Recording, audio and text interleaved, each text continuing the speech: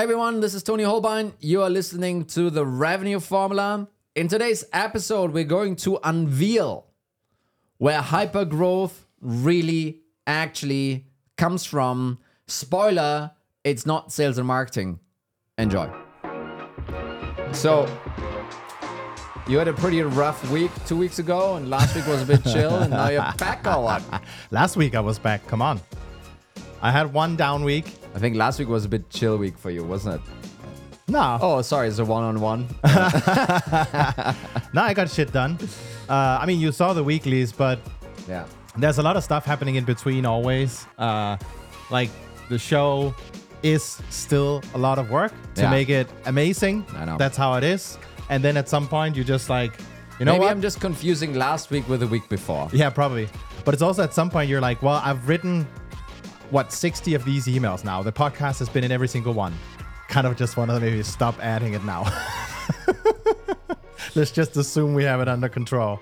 Let's just assume.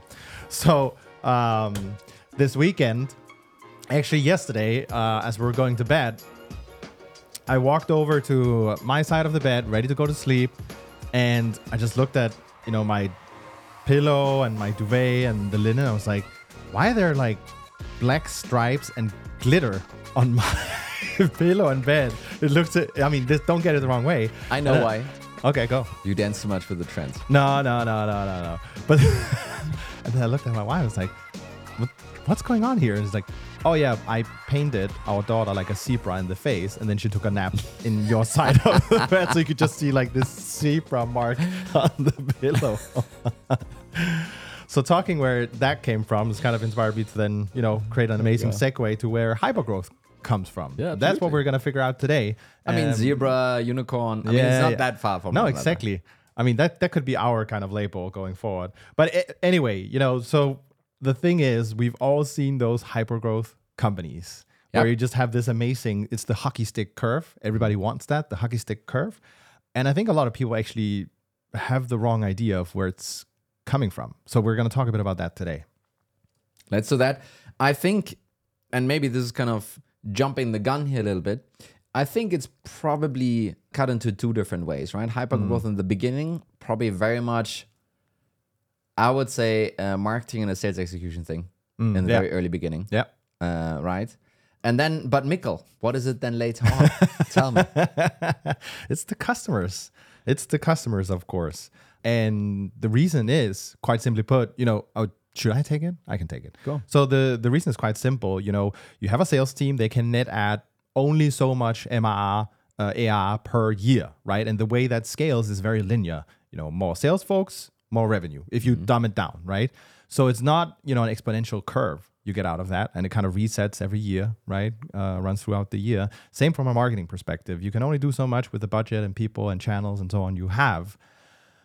But actually with the customers, that is not the case. If you plot this out on a line and you do some of the things we've talked about on this show, so price increases, if you can expand their usage, get more users, get more consumption of data, whatever it is, then you get an exponential curve. And that is actually what hypergrowth looks like. No, absolutely. And we had Jaco talk about this. Was it? Yeah, No, it wasn't the overtime. It was I an think. overtime, yeah. So everyone go check out overtime.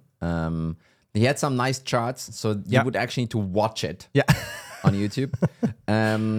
But really, the whole SaaS idea is that, to your point, the amount of new business you can bring in, it either scales linearly or it's kind of flat. Yeah. At some point, it's going to be flat, where most of your revenue and growth is going to come from is from your customer base. Yeah. Right. This is really where it is, and that whole trick is really why SaaS is such a very interesting category also to invest in.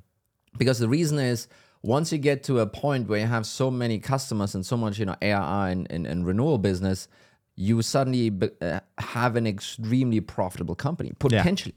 Yeah. Right? You can potentially make this an extremely profitable company because you have 80% margins. You only need 20% of the revenue in order to service the revenue. That's the whole wonderful thing here. So all the other 80%, sure, you need to pay the CFO and a couple of other folks, but you could basically say, like, you know what, we're going to stop sales and marketing today. Yeah. and we're gonna not add more product, we're just gonna maintain stuff. Yeah. And then you suddenly have a massive amount of cash coming your way and you can quote unquote milk it. Yeah. And that's the idea why investors love it so much. So it's rarely being executed like this, to be honest. But what we do see a lot is that, as you climb up the ARR scale, suddenly, and maybe the growth is going a little bit down and maybe the investors aren't as hot anymore about you. And you take your foot off the gas pedal on your sales and marketing, and you're kind of nicely like, sailing, floating into profitability. Yeah. A gentle slide. Yeah, it's like, shh, and you're in there. And that's the power of it. But I think the funny thing is also, like, when I think back to the conversations I've had around CS, it's always been, well, how do we decrease churn? And there's only so much upside from decreasing churn. But actually, I also think it's fundamentally the wrong way to look at it, like customer experience in the first place. It's about how much can we grow. No, let's be honest. CS is the forgotten ugly child in the corner of GTM. It always is. Yeah. And it shouldn't be. And this is basically what this episode is about, right? It simply should not be the case. So we had Sam Jacobs on the show here, maybe aired, maybe not aired right now. I don't know. And we talked about the importance of a renewal. Yeah. Right. And I think you had another example that you could bring up in a second. But, the importance of a renewal and, hey, someone just renewed. That's the equivalent of someone just signed a new business deal. Yeah. But the way you go about it and the way you're happy and celebrate it, two completely different things. So why is that? I literally asked Sam, so why is it like this? And he just said, like, it's human conditioning. It's just wired into us that something new is always better. Yeah. And it feels like you impacted something by adding something on top instead of just having something that you had yesterday. Yeah. Right. It's I think this is where this is coming from. And it's also, okay, I renewed a customer. How much did I grow? Yeah. 0. And there's just a lot of endorphins that simply don't fire. Compared to a new business rep. But so I actually heard a conversation between another guest we had, Jaco van der Kooi, and a gentleman from Outreach. I forget his name right now. We'll add it to the show notes if I recall. But they said one of the Mark Kozaglov or yes, something? exactly, Kozaglov. And they talked about, well, one of the reasons this behavior you're describing with celebrating the deal is happening is because we come from a world called perpetual licenses, and that was the way you ran it because there were no renewals in there.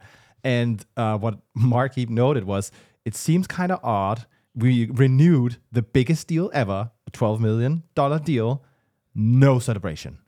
Literally, same day, closed a $12K deal, champagne all around. What's going on? And it's just to put it bluntly, and we've talked about the whole, you run the whatever meeting with all the execs from every department, and CS gets the 2 minutes in the end, and yada. So I think we're going to make our old colleague, Jill, who works in customer experience, very proud. I'm not sure she was listening. No, I'm just going to send it to her. No, but also when you think about revenue operations, I mean, CS Ops is literally the last thing to be added.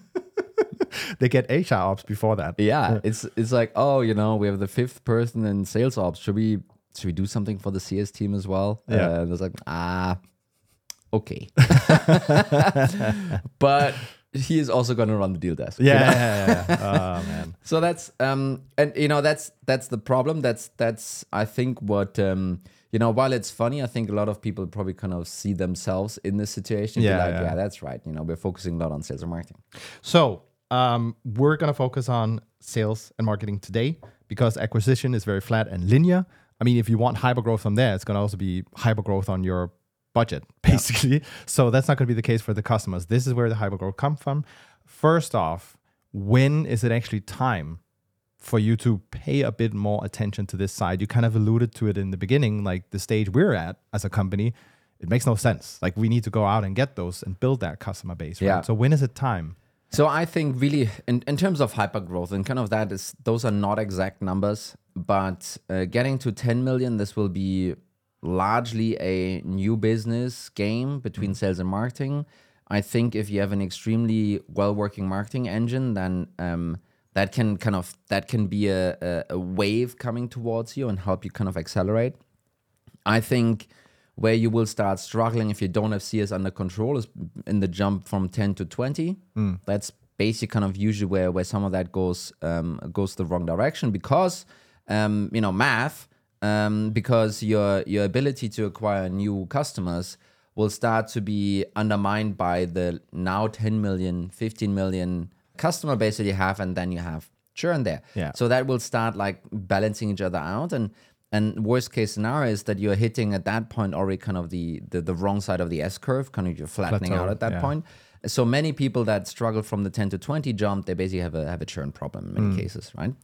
However, where I think really the switch from a sales and marketing focus to a customer focus needs to happen is like in the post 50 million range, right? And then there's no end to it.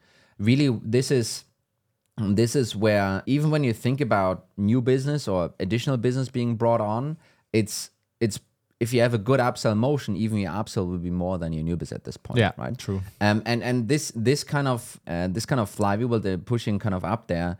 I think this is really the tipping point between those two departments.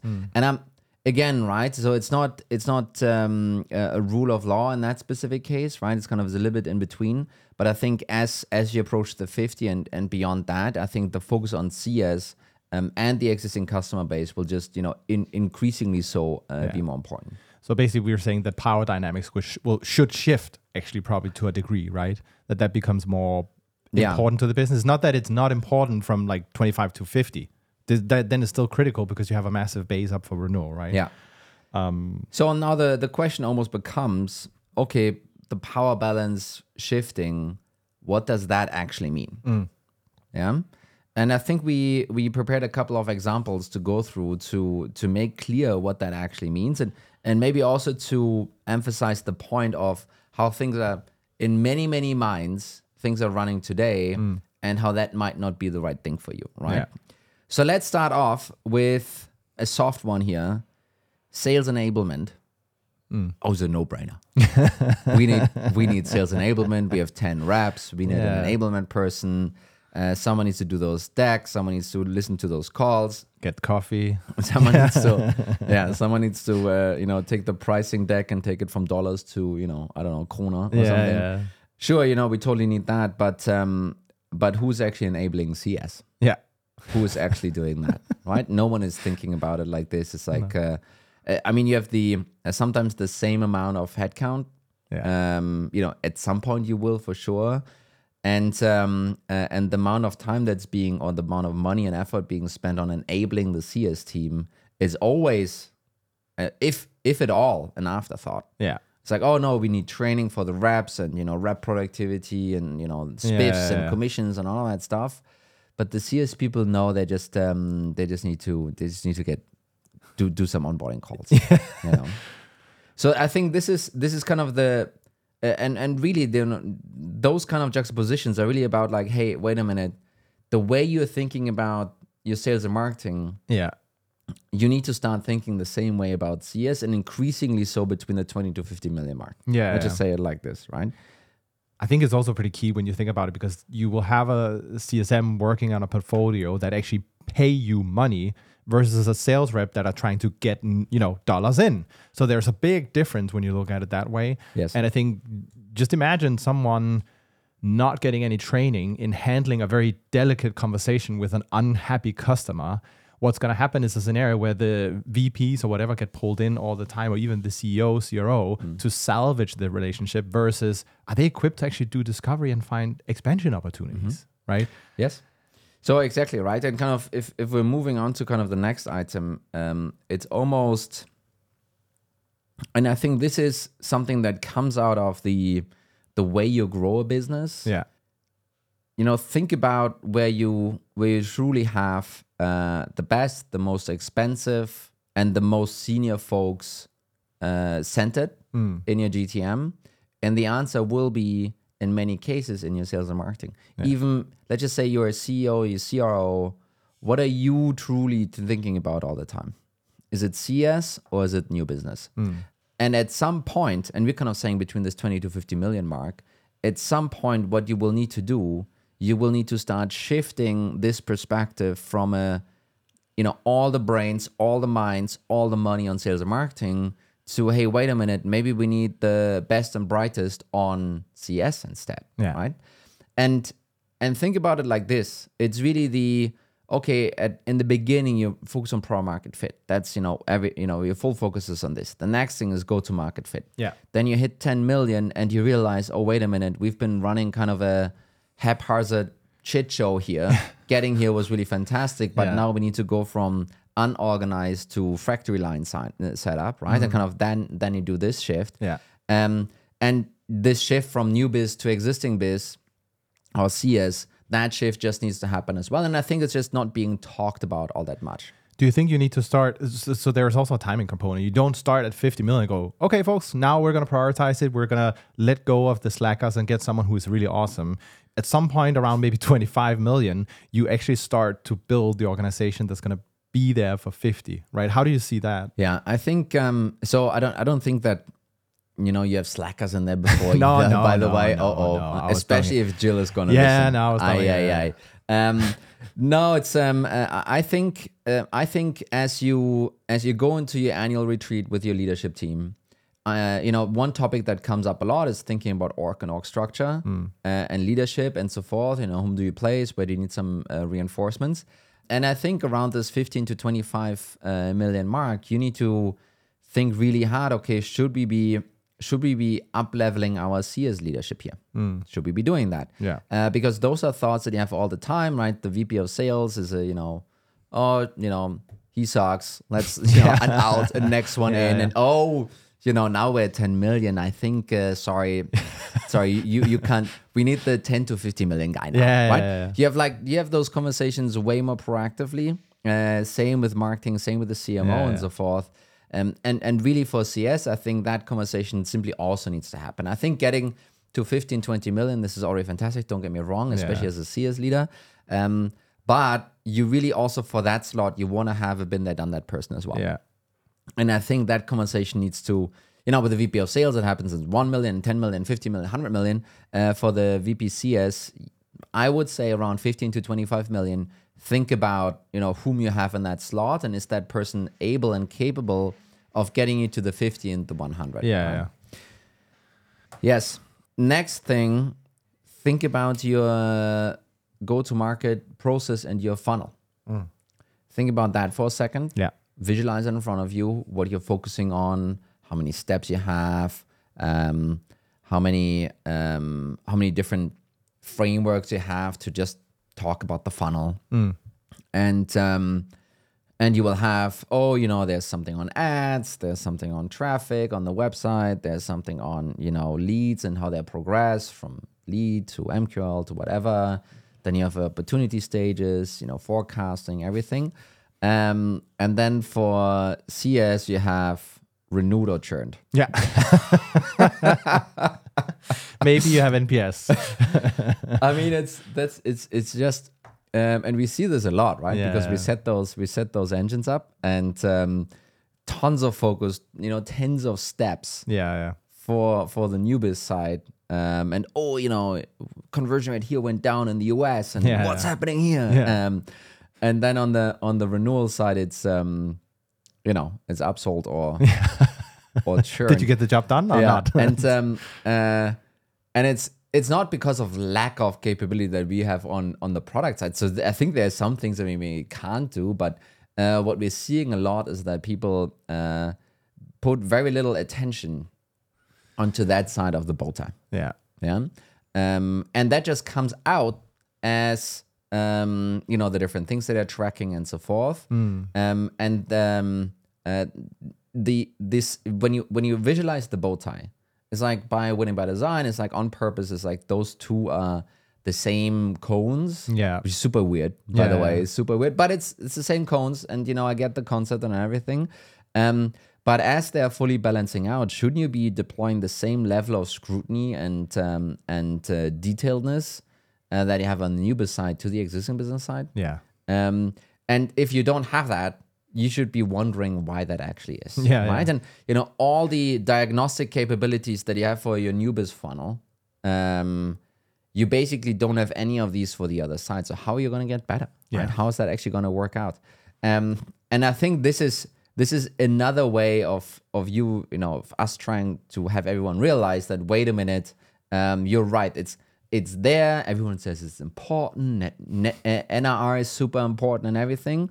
But the way we operate the business around it, we don't actually fully take it seriously. No, it tells us otherwise, at least. Yeah.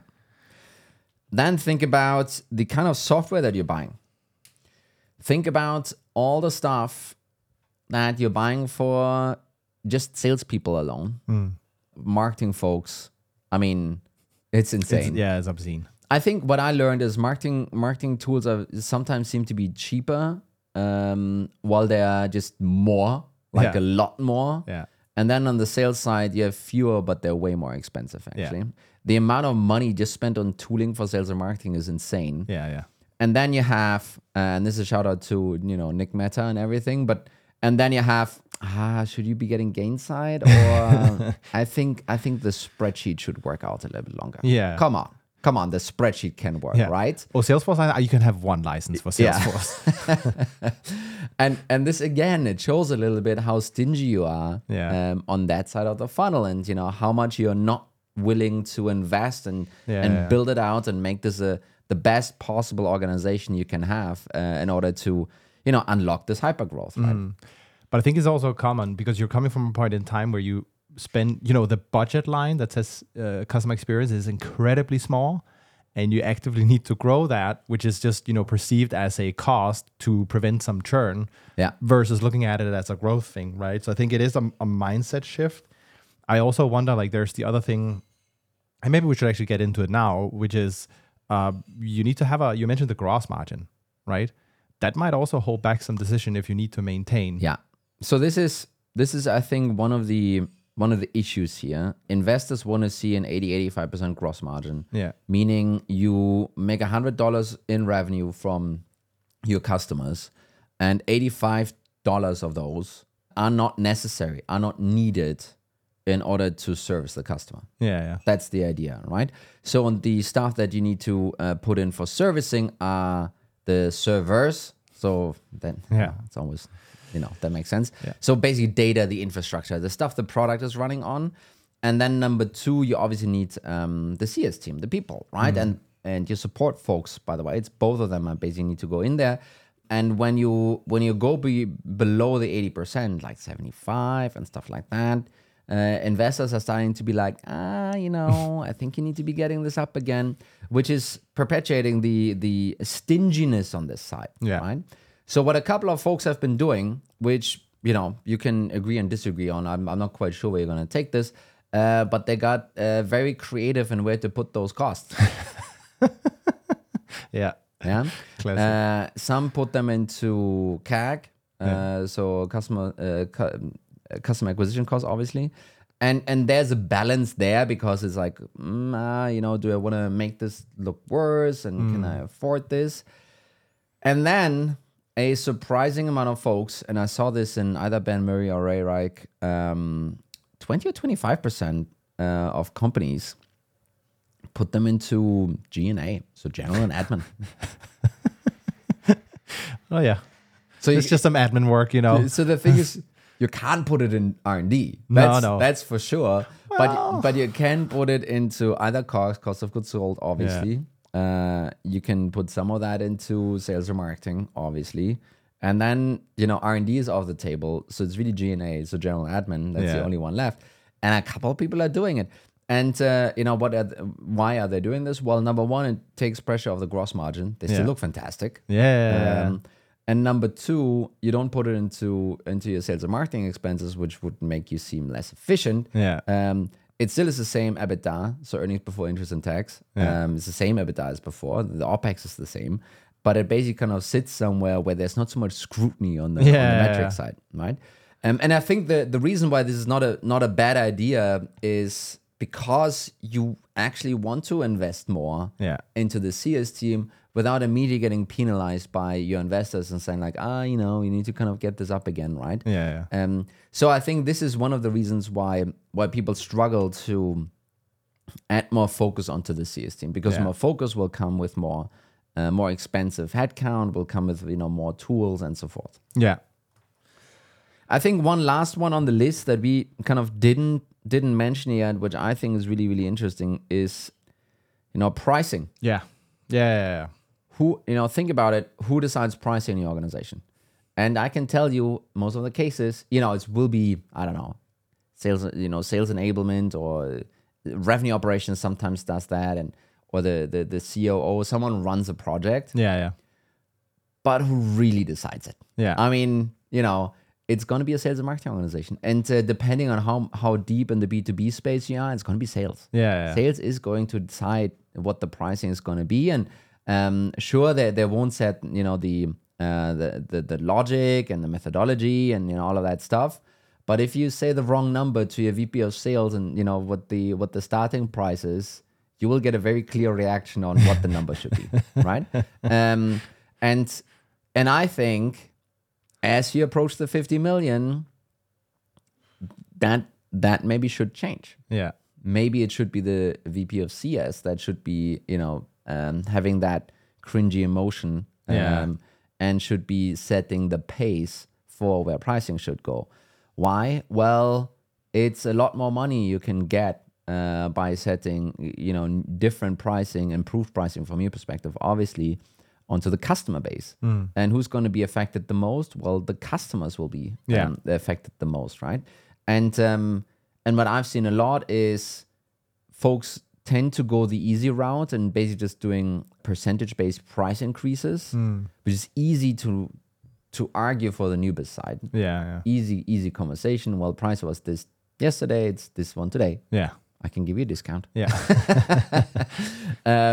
And then the increase is just being rolled into the customer base, right? Yeah. And I think what should happen is actually, okay, first of all, we're not going to only go with, silly reverse discounts, because that's really what this is. Yeah. We're rather going to go into an actual pricing and packaging, kind of what are the features that we're seeing people are using, what are the features people are using that don't churn and upsell instead, and where can we build those different drop-off points between those two parts, and so forth. All of that stuff, actually, that needs to be way more considered than the other side of which is competitive, right? It's like, hey, if we go in with this number, we're not going to win any deals because the other guys are just, cheaper and blah, right? And I think as you approach this 50 million mark, I think pricing led by CS will be increasingly so the better route to go than Ubis. I think it's also going to be easier, right, for VP of CX or whatever to go back to the team and said, this is what we agreed, right? Because I was part of making that decision very clearly and had these objections and used the feedback from the team, and then if you have proper sales enablement, then actually going and communicating those price changes, all of a sudden you can see how this changes the approach. And don't get me wrong, it can be a painful process to up the prices on existing customers, but it is growth still. Yes. And then maybe we end on your favorite one. My favorite one? So the marketing one. Oh yeah, for sure. No, I keep seeing this with a lot of folks that I talk with, at least in marketing. All the focus is, let's get some more revenue. And specifically, let's get it through sales. There's almost no focus on customer experience, right? You have all these, you mentioned all the tools we have available in marketing, all the channels. The majority of those are being wielded to acquire new leads and new business, right? And what do we do for CX? Well, maybe we do an automated onboarding flow and we spend 10 minutes thinking about it and setting it up. But it's going to be a Google form. Yeah. But getting a customer marketing headcount that works actively with CS to build what they need towards the customers, whether it's training, strategy, you name it, just no. Doesn't exist. Doing a help center overhaul, marketing is going to look at you and go like, okay, so we're going to spend 3 months designing a help center and helping with article. Are you kidding me? I think companies do a Super Bowl first. Yeah. No, but I think it's also like marketing also gets the adrenaline from seeing their deals close, right? Yeah. You don't get it. Again, I think it's a systemic disease in SaaS. You don't get it from a renewal. It's not like even a CSM is going to say, hey, you know what? That help center you helped update, help renew this customer. High five. It doesn't happen. So I think it's back to for me, the mindset switch you in the organization need to actually create, which is not just the job of customer experience. I think it's it is so much the job of both sales, marketing, and even RevOps and the CRO to kind of change that and say, hey, actually, this is, we can see this is becoming more and more important in the coming years. So this is where we need to start focusing a bit more. Absolutely. So wrapping up, the getting to 20 million and so forth, very much new biz driven, marketing driven, getting there. That's kind of the difficult piece. As you go from 20 to 50 and beyond, really the focus needs to shift more and more towards your customer base. Yeah. It simply has to, and it will come in the form of investing in CS much more, getting better, more experienced people in there, giving them better tools, enabling them a better way, potentially even saying, hey, marketing expenses should be starting to focus on that side of the bow tie.